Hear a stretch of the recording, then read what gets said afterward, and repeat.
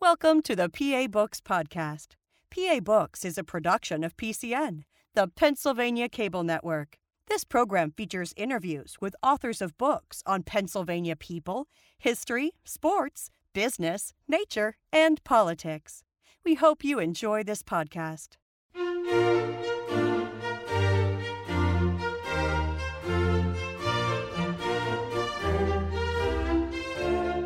This week on PA Books, Robert Weinstra, author of No Place for Glory. Robert Weinstra is the author of No Place for Glory, Major General Robert E. Rhodes and the Confederate Defeat at Gettysburg. How did you become interested in Robert Rhodes? Well, my first book was about Alfred Iverson, who was one of his brigade commanders. And I plumbed his career in depth. And as I went through, I ran across a ton of information, some of it which hasn't been used before, regarding the entire brigade or the entire division, and sparked my interest in bringing in all of that. And as I was looking for a new avenue for my third book, I thought I could look in depth at the entire division rather than just Iverson's brigade. Well, let's talk a little bit about Rhodes. Where did he grow up? Rhodes is a native of Lynchburg, Virginia. He attended Virginia Military Institute, graduated in 1848, which of course, right there in Lynchburg's area, so natural to go there. And then after that, he became a civil engineer in the railroad industry, and he was in Missouri, Texas, and ended up in Tuscaloosa, Alabama. So he was a Virginian in Alabama when the war broke out. And he had just been appointed to be a teacher at VMI, which he had been trying to do for several years.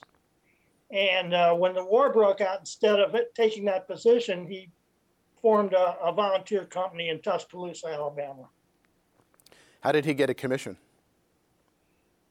Basically, he helped form a volunteer company, and at the camp of instruction, they held elections for the field officers, and he was voted to be the colonel based on his background as a VMI graduate. So as the war is beginning, what kind of a combat officer was he? He was a strict disciplinarian, very strict disciplinarian, and an advocate of constant drilling. So his troops were some of the finest drilled troops in the Army.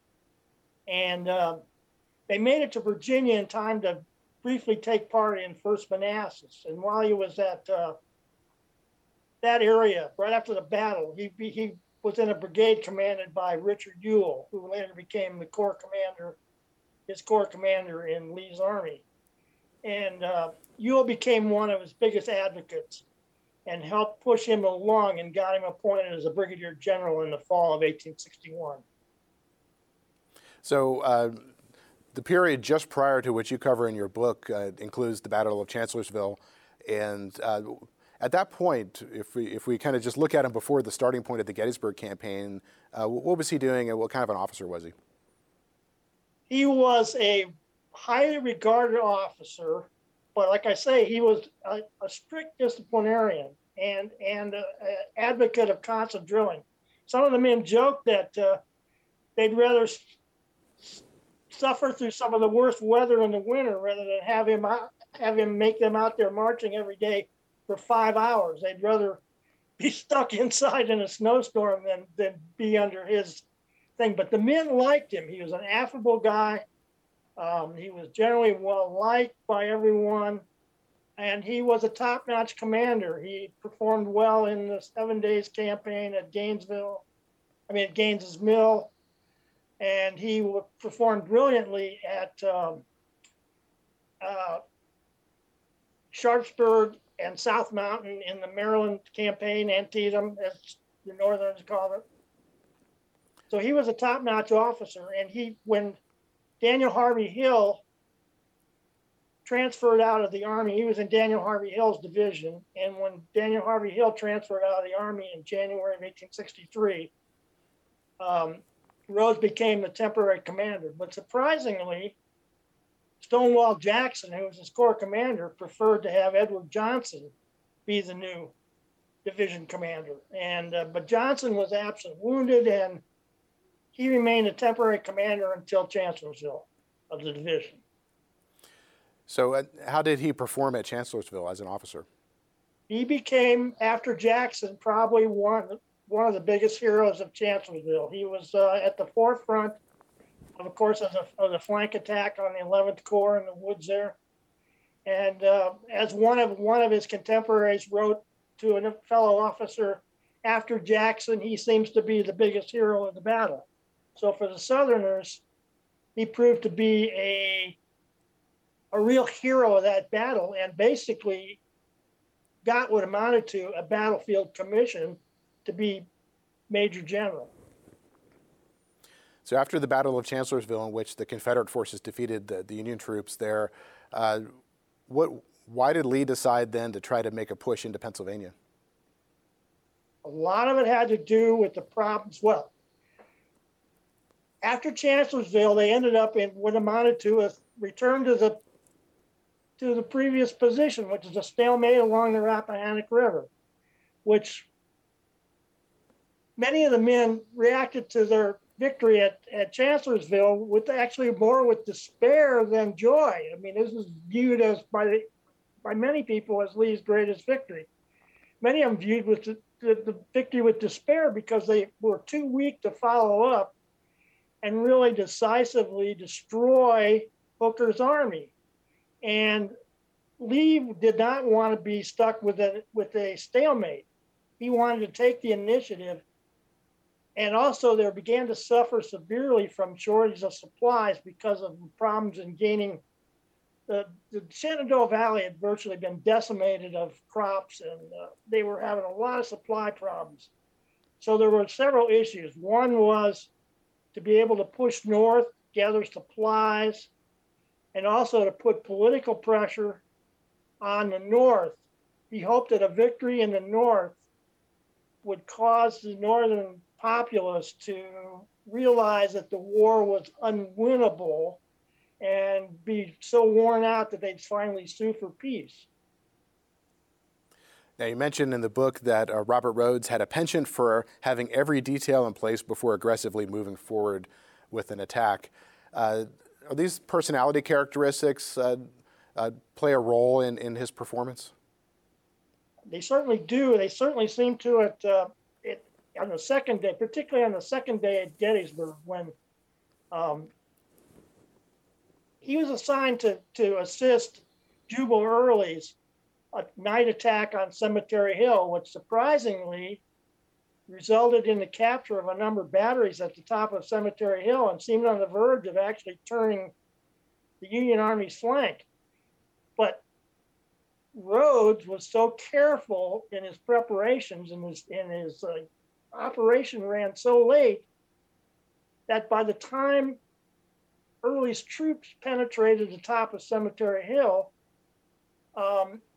his men were not in position. It ended up being a night attack that he actually had to cancel before it actually moved forward, and he received a lot of blame for that amongst the other commanders in the Confederate Army.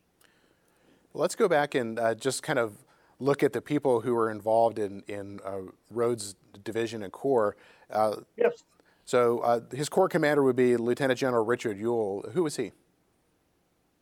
Richard Ewell was a U.S. Army veteran. He had been a captain, fought in the Mexican War, was a captain in the pre-war Army, and he was a Virginian and had been one of Jackson's most trusted subordinates. He suffered a major wound in the Second Manassas campaign, resulted in the amputation of his leg.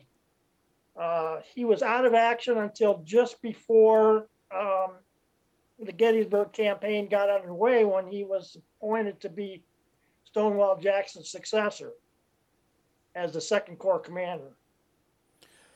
Now, there are two figures who play a role in the Gettysburg campaign that we'll probably be talking about. One is Alfred Holt Iverson. Who was he? Albert Holt Iverson. He was the son of a Georgia senator, U.S. senator. He was served as a officer at a very young age in the Mexican War in a Georgia volunteer battalion. Through his father's influence, he was appointed from the civilian ranks as a officer in the 2nd U.S. Cavalry prior to the war in the middle 1850s. And it was posted at Carlisle Barracks and some other major posts, fought against some Comanche Indians in the period just prior to the war. And of course, his father was a strong secessionist and was one of the real firebrands in the South. And he, of course, then left the U.S. Army and joined the Confederate cause. Now, another figure that we'll talk about is Edward O'Neill. Edward O'Neill was a lawyer in Alabama. He commanded an Alabama brigade at Gettysburg. He was a lawyer and an ardent secessionist. And he got a lot of influence as a secessionist leader in Alabama. He commanded the 26th Alabama, which was part of what had been Robert Rhodes' brigade. So he was one of the commanders of one of the regiments in Robert Rhodes' brigade, which also included Rhodes' 5th Alabama Regiment. He had mixed success and was really regarded by many as merely a political general with no real military experience. And a lot of people were skeptical about his abilities, including Rhodes. As the campaign got underway, they were trying to find a replacement for Rhodes. Lee unexpectedly picked him to be Rhodes' replacement and put forth his nomination to be a brigadier general. Rhodes protested so vigorously against this that Lee withdrew the nomination right before the campaign got underway, and so everyone could see how well he performed in the Gettysburg campaign. So his future was pending as the battle got underway, and he regarded Rhodes as one of his bitter enemies because Rhodes had been the one who had prompted Lee to withdraw his nomination as the new brigade commander and promotion to brigadier general. So as the Confederate troops are moving forward, at what point do they cross over the Pennsylvania border? June 22nd, they crossed over the Pennsylvania border and moved briefly on to Greencastle and then north through the Cumberland Valley, through Chambersburg, Shippensburg, and Carlisle, up toward Harrisburg. Now, in the book, you talk, as they move into Maryland and into Pennsylvania, you talk about how the Confederate troops are seizing African Americans, those who are enslaved in Maryland, as well as free African Americans in both states. Yes. How extensive was this, and what were they doing with these people once they were seizing them? It's very extensive. It really is much more expensive than people realize. Now, particularly in Chambersburg, on June 15th, Albert Jenkins, who was a brigade cavalry commander assigned to Rhodes' division, carried out a raid on Chambersburg on June 15th. He caught everybody pretty much off guard, and his men hauled off about 60 African Americans from Chambersburg and took them south. They were then taken back. Supposedly, they would be returned to their former owners if they were runaway slaves, or if they couldn't find their owners, and some of them were free blacks, so obviously they didn't find their owners, they would actually be sold back into slavery. Now, the route that they were taking into Pennsylvania kind of follows the route of today's Interstate 81, Greencastle to Chambersburg, Shippensburg, eventually to Carlisle. And right. How were they greeted by the people who lived in these communities? They were greeted with a certain amount of fear and dread. But Lee had put through this General Orders number 72, in which he governed how they would be treated by his men. And he put in strict rules that were generally followed, but particularly Albert Jenkins' men were not beyond violating those rules. But really, there were very, very few examples of outright violence, but they gathered up huge amounts of supplies. And worst of all, they paid the money, the owners of the property, with Confederate money or Confederate script, basically IOUs, which were basically worthless.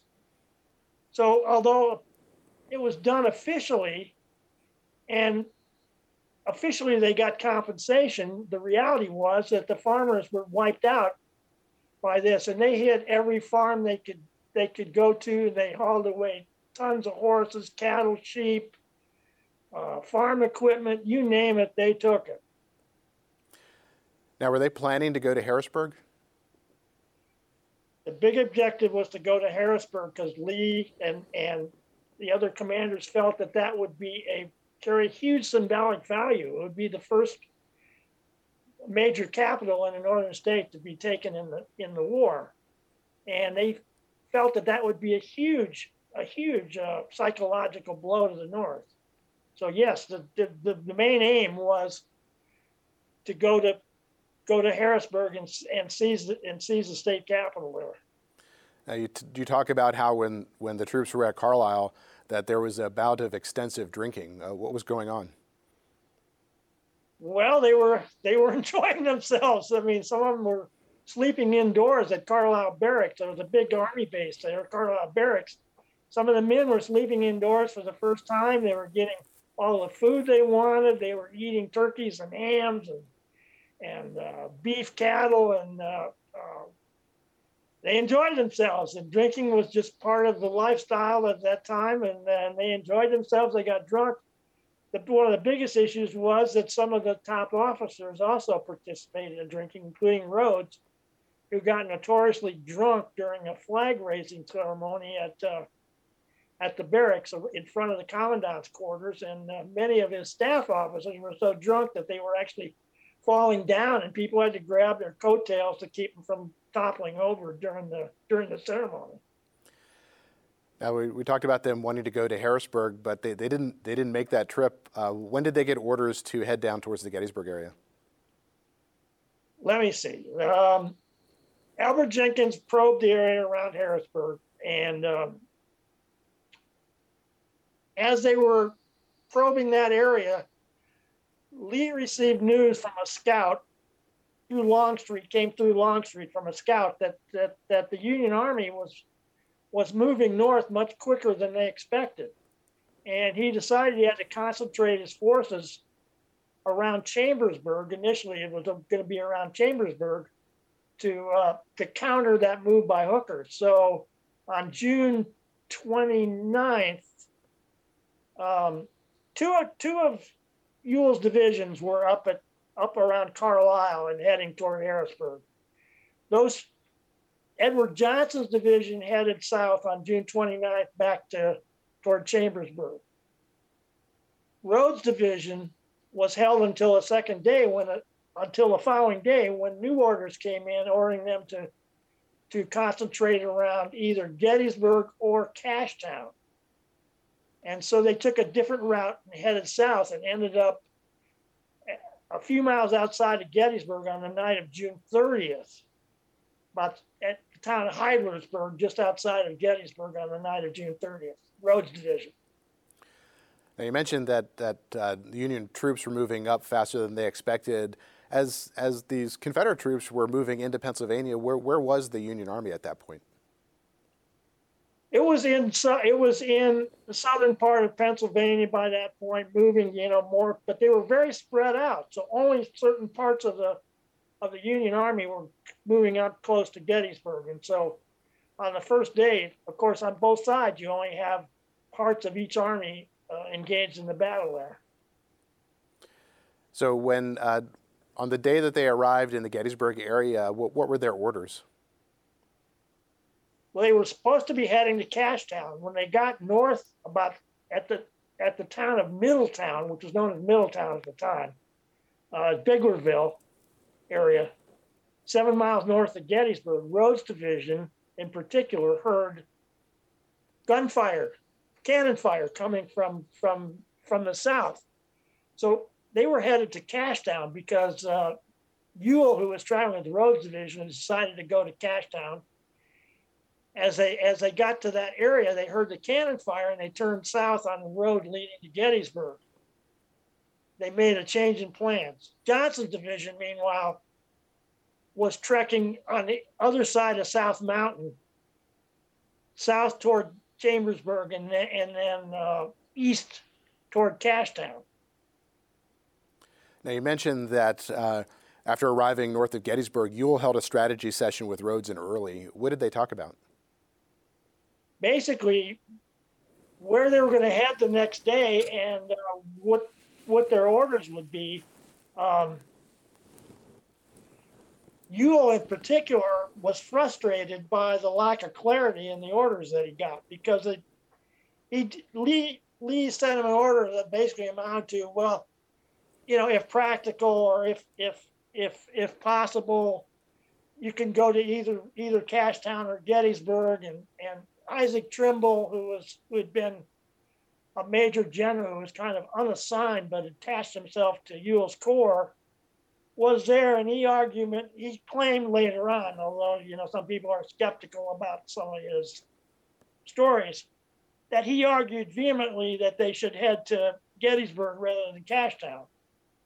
But Ewell was frustrated with him and decided he was going to Cashtown until the next morning, then they arrived north of Gettysburg and heard the cannon fire. Now, during the battle, you often hear a lot of stories of skirmishers, and you say in the book that Rhodes established formal skirmish detachments in his division at the beginning of 1863. What were skirmishers? What was their role in the unit? He was a real innovator.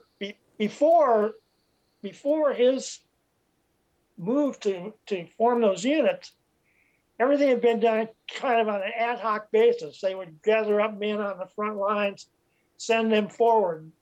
They would basically go forward to make sure that no one was going to trap them, go forward and a thin line to kind of clear the area in front of the advancing troops and make sure that they wouldn't be caught by surprise. He formed formal units that actually trained for that duty and did it throughout the whole division.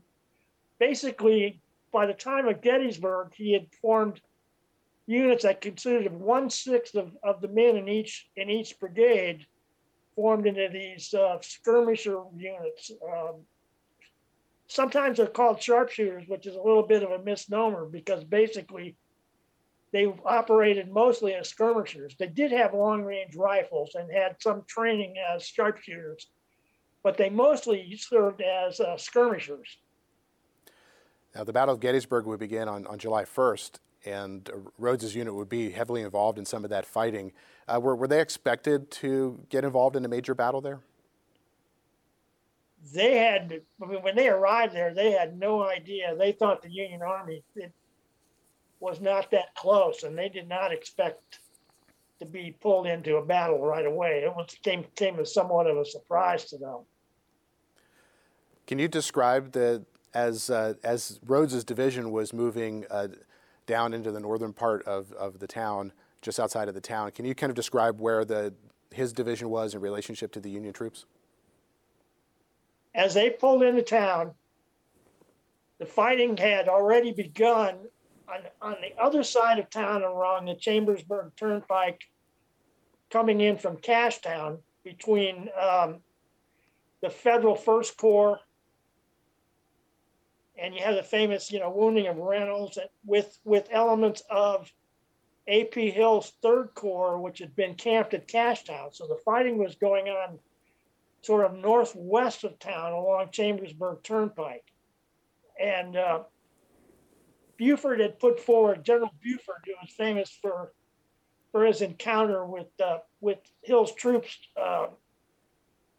along Chambersburg Turnpike, had put what they called vedettes, cavalry skirmishers, along the road that Rhodes' troops took into Gettysburg from the north.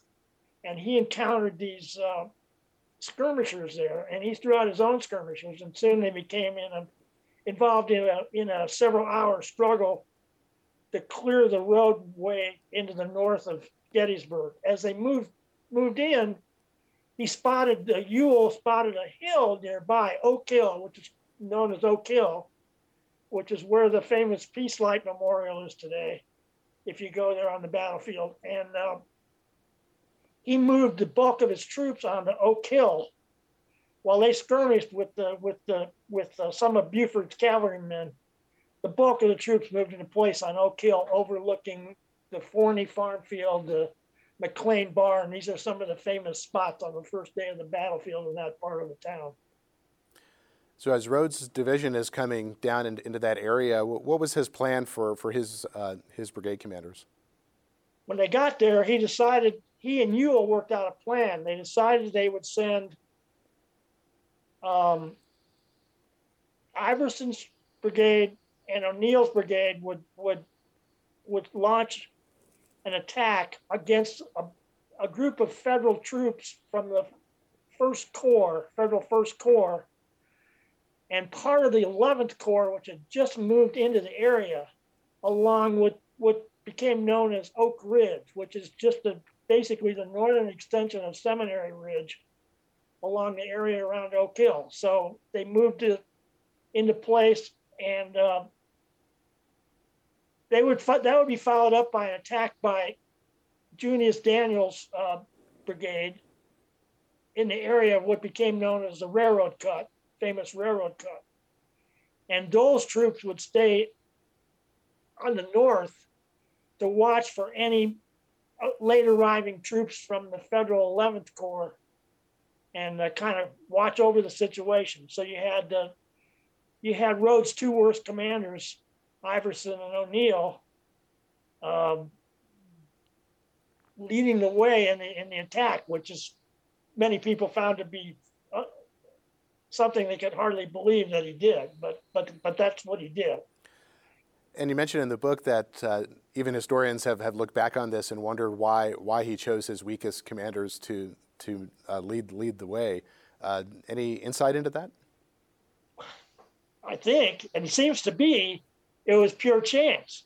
What happened is that they had this kind of rule that as they were marching north, the brigades would rotate who was at the head of the column each day. So just by chance, Iverson's and O'Neill's brigades were at the head of the column as they were heading toward Gettysburg. The best division or brigade commander, Dotson and Ramser's men, were actually in the rear, which is something they almost never were. And so they ended up being in reserve on Oak Hill and didn't become engaged, while two of his worst commanders led the way. It's kind of, but really it seems to be that it came about by pure chance. Well, let's talk about how his worst commanders did on that day. O'Neill's forces would be the first to move down and make contact with the Federal troops. What happened? They barely made a dent. They came down. They were pushed back almost immediately in their first attempt. Rhodes didn't trust O'Neill that well. He personally tried to interfere, I guess, with the deployment of the men. He was there, tried to firsthand tell him exactly where to go. Instead, they didn't follow his directions, and they kind of stumbled forward, and O'Neill was pushed back almost immediately. Now, he would return later on, but his initial attack was pushed back almost immediately. Now, Iverson's forces would end up crossing over a field on their way towards the Union lines. What was their experience like as they were crossing this field? They went forward like if dress. They talk about them moving forward as if they were on dress parade. They marched forward without any skirmishers at all along their front lines. The way the situation worked out, the skirmishers did not move into place. Now that was partly Rhodes didn't order him forward, and Iverson said he didn't have time to push him forward. So they moved forward across this open field toward some skirmishers that they saw in the field that they thought were threatening to attack some of the Confederate batteries on Oak Hill. And they moved forward, but behind the stone wall was hidden 6 Union regiments, primed and ready and waiting for them to come. And as they moved within about 80 yards of the wall, they sprang up at once and fired off a tremendous volley that just tore Iverson's brigade to shreds. What did his men do when they were hit that hard? Basically, they ducked for cover into a slight gully that went across the field there. You can go there today and see the actual field. That part of the battlefield is really well preserved. You can see it. It's incredible to see. And they fell by the hundreds. I mean, literally by the hundreds, in heaps, right there. And they couldn't retreat. They couldn't go forward. They'd get slaughtered. They couldn't retreat. They'd get slaughtered. They just sat there and took enemy fire. And by then they were getting crossfire from an area of woods on their left from Cutler's brigade that had moved into place there, and part of Baxter's brigade, which kind of flexed forward on their right. And they were getting crossfired, stuck in a hollow, and slaughtered almost to a man. So where was Iverson while this was all going on? Was he leading his troops from the front? He was not leading them from the front. He stayed behind. A lot of people said he was hiding behind a log as his men moved forward to get slaughtered. By then his brigade had become almost dysfunctional because of all the disputes that he was having with his men over his favoritism for promotion for some of his friends, for his kind of incompetence. He was hated in the brigade, and so it was just a totally dysfunctional affair that was going on as they moved forward that day across the field. So how did Rhodes respond to O'Neill and Iverson's troubles at this point? Well, he attempted to send, first of all, he got O'Neill to try to come to their aid. By then, the Confederates were trapped in the hollow, and some of the Union troops were coming out of the field to take them as prisoners. And they gathered up right there on the spot, nearly 350 men from Iverson's brigade who were slightly wounded, and then there were hundreds of other men that were either badly wounded or dying. But he sent O'Neill forward again to try and rescue them and that failed again. And so you had he tried to throw in a couple more of O'Neill's regiments into the battle. They got pushed back, so O'Neill failed again. So again, his two worst commanders fell apart on the spot. Now, you talk in the book about how the Union troops were capturing battle flags from these units. How important are battle flags to soldiers at this time? Very important. It was a sign of their honor, and they'd do anything possible not to lose the flags. And they actually captured two of Iverson's battle flags and one of O'Neill's there on the spot, which is for the Confederates, it was very, very uncommon to lose battle flags in any other major battles, most of which, of course, for Lee's army were victories. And they felt it was a sign of dishonor and shame to lose the flags. How was Rhodes communicating with his subordinate officers during the battle? He was on Oak Hill, looking down over the battlefield, and was trying to communicate through his staff officers, of course, and he was having a mixed luck. No matter what he did, Iverson and O'Neill seemed to not do so well.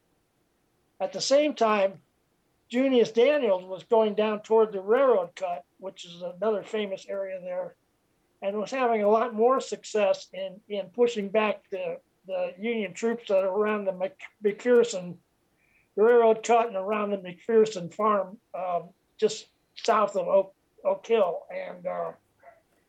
And Dole's troops were holding out in the north and waiting for any signs that any more of the Federal 11th Corps was coming into position. So it was a mess.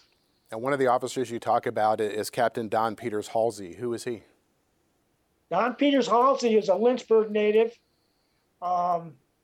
He was one of the most brilliant men in Lee's army. He had graduated at the age of like 18 from the University of Virginia.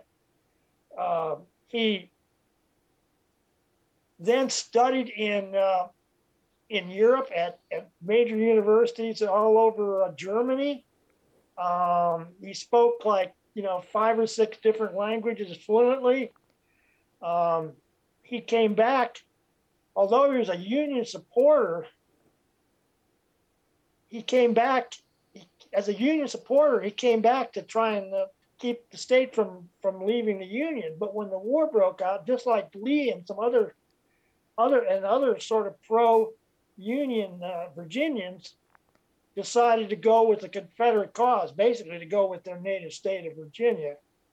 He also was like a incredibly brave officer. He became a staff officer under Iverson's predecessor, Samuel Garland. And when Iverson took over the brigade from Garland, he kept Halsey on as his assistant adjutant general. And so Halsey was kind of, unlike Iverson, Halsey was well liked in the brigade and seemed to be an incredibly competent officer. What was his role during the battle? He basically went out when the men were stuck out on the Forney Field and getting slaughtered.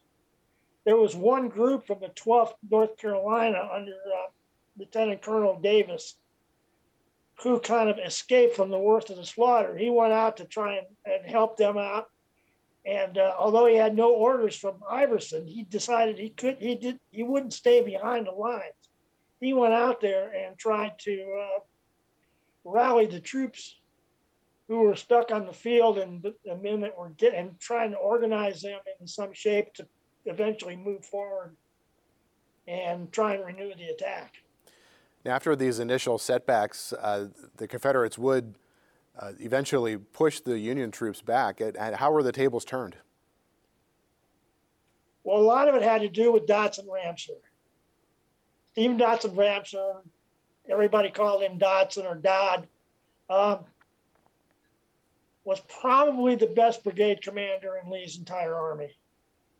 He was a incredibly brilliant and gallant commander, but he had been held in reserve throughout most of the fighting. So just as things looked like they were really totally falling apart for Rhodes' division, I mean, it looked like it was just a day of disaster, Ramseur came in and personally led his troops. Unlike Iverson, he personally led at the very forefront his troops in a brilliant attack across the Forney Field and drove the Union forces off of Oak Ridge in a brilliant way, and suffered only minor casualties while capturing several hundred Union prisoners. Now, towards the end of July 1st, that first day of the battle, Rhodes' division would end up in Gettysburg. And at that point, how did he assess the day's events? He initially wanted Ewell to move forward. He initially halted his brigade or his division in Gettysburg because they were tired, and because Lee had sent out orders earlier that he did not want a general battle brought on until all his other troops were in place. As Ewell struggled with whether or not to resume the attack and take Cemetery Hill, where many of the Union troops were retreating, Rhodes initially favored moving forward, but only if they got reinforcements on their right flank. And when that fell through, he ended up kind of changing his mind and ended up not supporting an attack on Cemetery Hill, which later on became what nearly everybody criticized Ewell for doing. Now, this decision by Ewell not to proceed and attack the Union troops on Cemetery Hill, that would become, you mentioned how it would become later part of the Lost Cause movement. What was the Lost Cause, and how was this particular part of the battle used by them? Well, the Lost Cause, it had a lot of aspects to it that basically the Confederates did not lose because of their lack of fighting spirit, skill, bravery, but were overwhelmed by the wealth and size of the North. One aspect of it that became emphasized by many people was kind of the invincibility of Lee, his untarnished reputation as a commander, and to do that, you had to find out some way to explain what happened at Gettysburg, the defeat. And so they often pointed to other people, and Ewell became one target for the criticism as to why events that day fell apart, or those 3 days fell apart. So after the first day of the battle, and the strategic situation was different than it had been previously, what were Lee's orders to his troops on the next day? Well, he had to decide whether they got a victory, but it was an incomplete victory. They didn't take Cemetery Hill. The Union troops were on the high ground on Cemetery Hill and Culp's Hill, which is nearby. And he had to decide what to do next in terms of how to move forward on the next day. And eventually, rather than moving his troops to another location to get more favorable ground, he felt like maybe all of the Union troops weren't into place yet, and that he could maybe turn their vulnerable, the Union's vulnerable left flank, and carry out an echelon attack along Cemetery Ridge and turn their flank.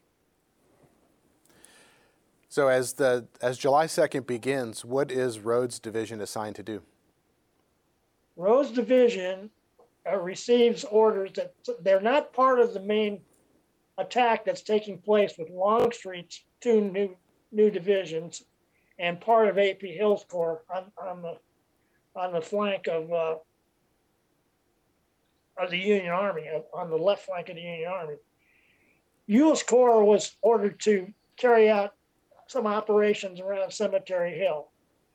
Jubal Early, who was one of the other of Ewell's division commanders, launched an attack on the eastern side of Cemetery Hill, which surprisingly was very successful in carrying the heights.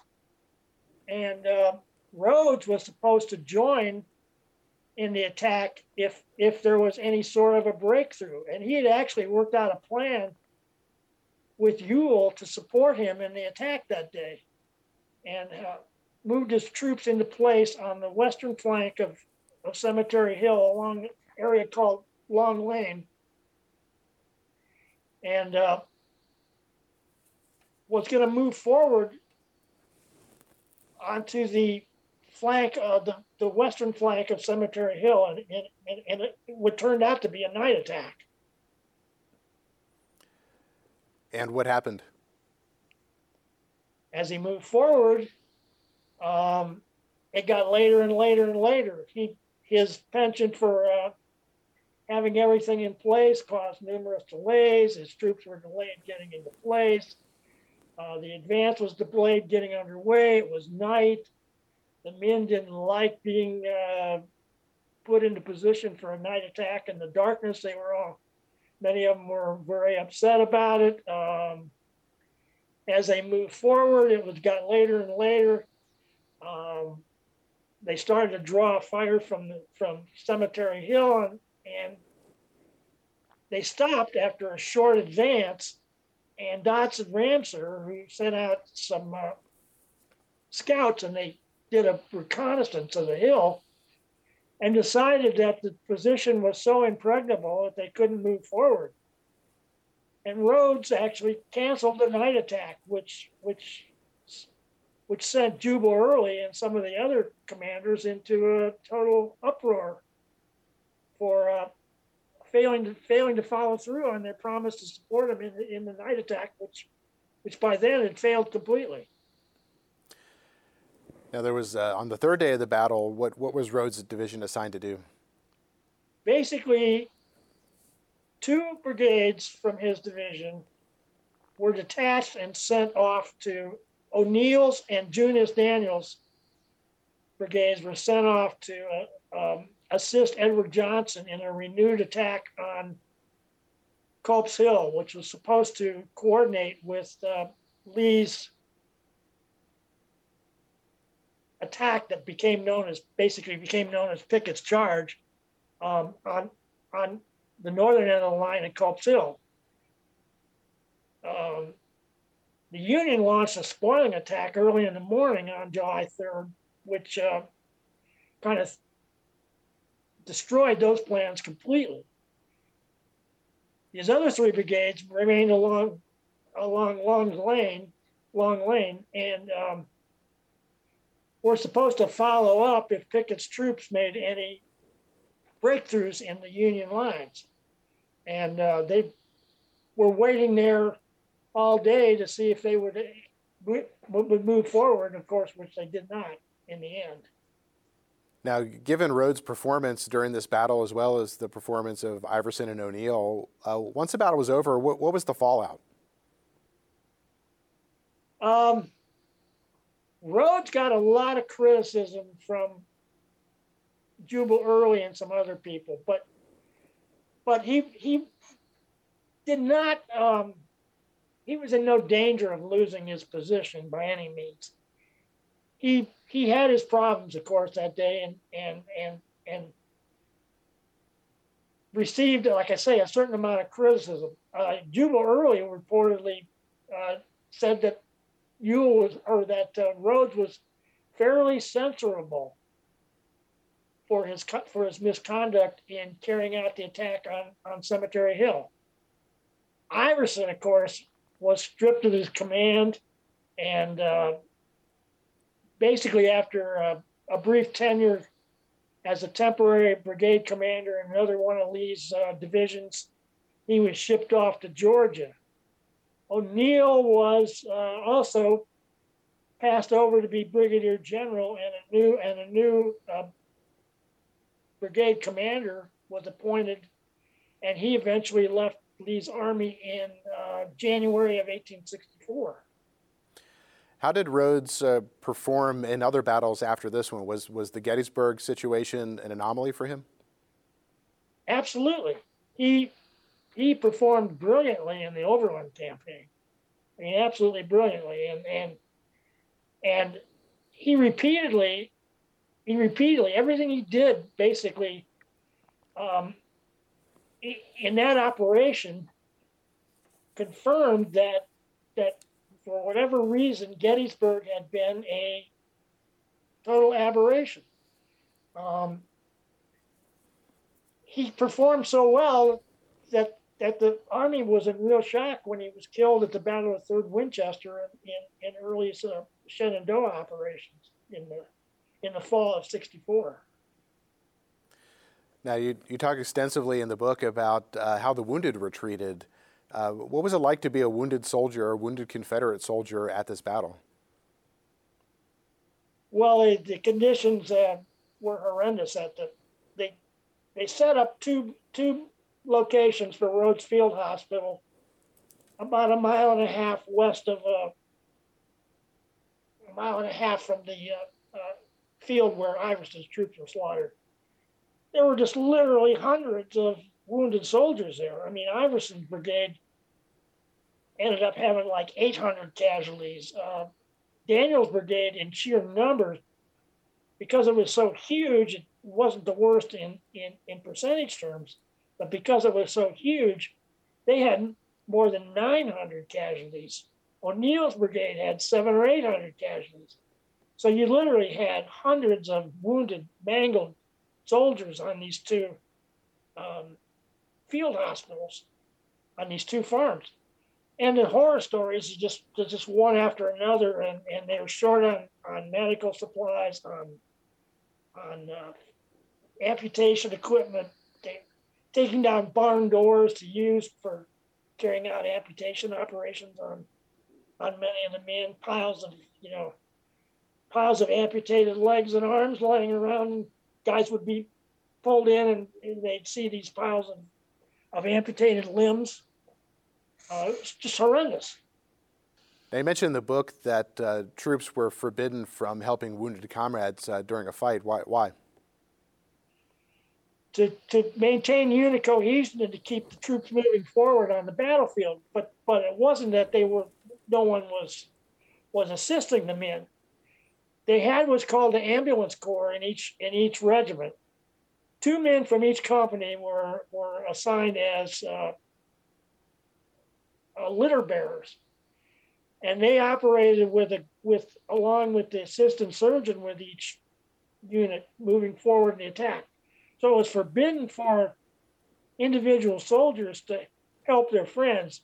You couldn't go forward and keep the battle moving forward, keep the troops moving forward if men were dropping out every few feet to help their friends. But they were getting treated and taken back to aid stations behind the lines and then onto the field hospitals. After the battle was over, Lee's army had to make its way back to Virginia. What was it like for wounded soldiers to be riding in wagons on their way down to Maryland and into the Potomac River? Well, the one I'm most familiar with, and the same things happened in other units, but I'm most familiar with what happened with Ewell's men. And they went through an area called Monterey Pass. And the wagons were loaded with soldiers who were screaming in agony. Bumpy roads. It was raining like crazy, thunder and lightning. They had herds of cattle who were being herded along the roadway. They got loose in the mountains. The thunder scared the animals. They were making all these noise, bellowing sounds, lightning, and they were getting attacked by Union cavalry. I mean, it was a horrendous situation. So you had this entire midnight battle at Monterey Pass that,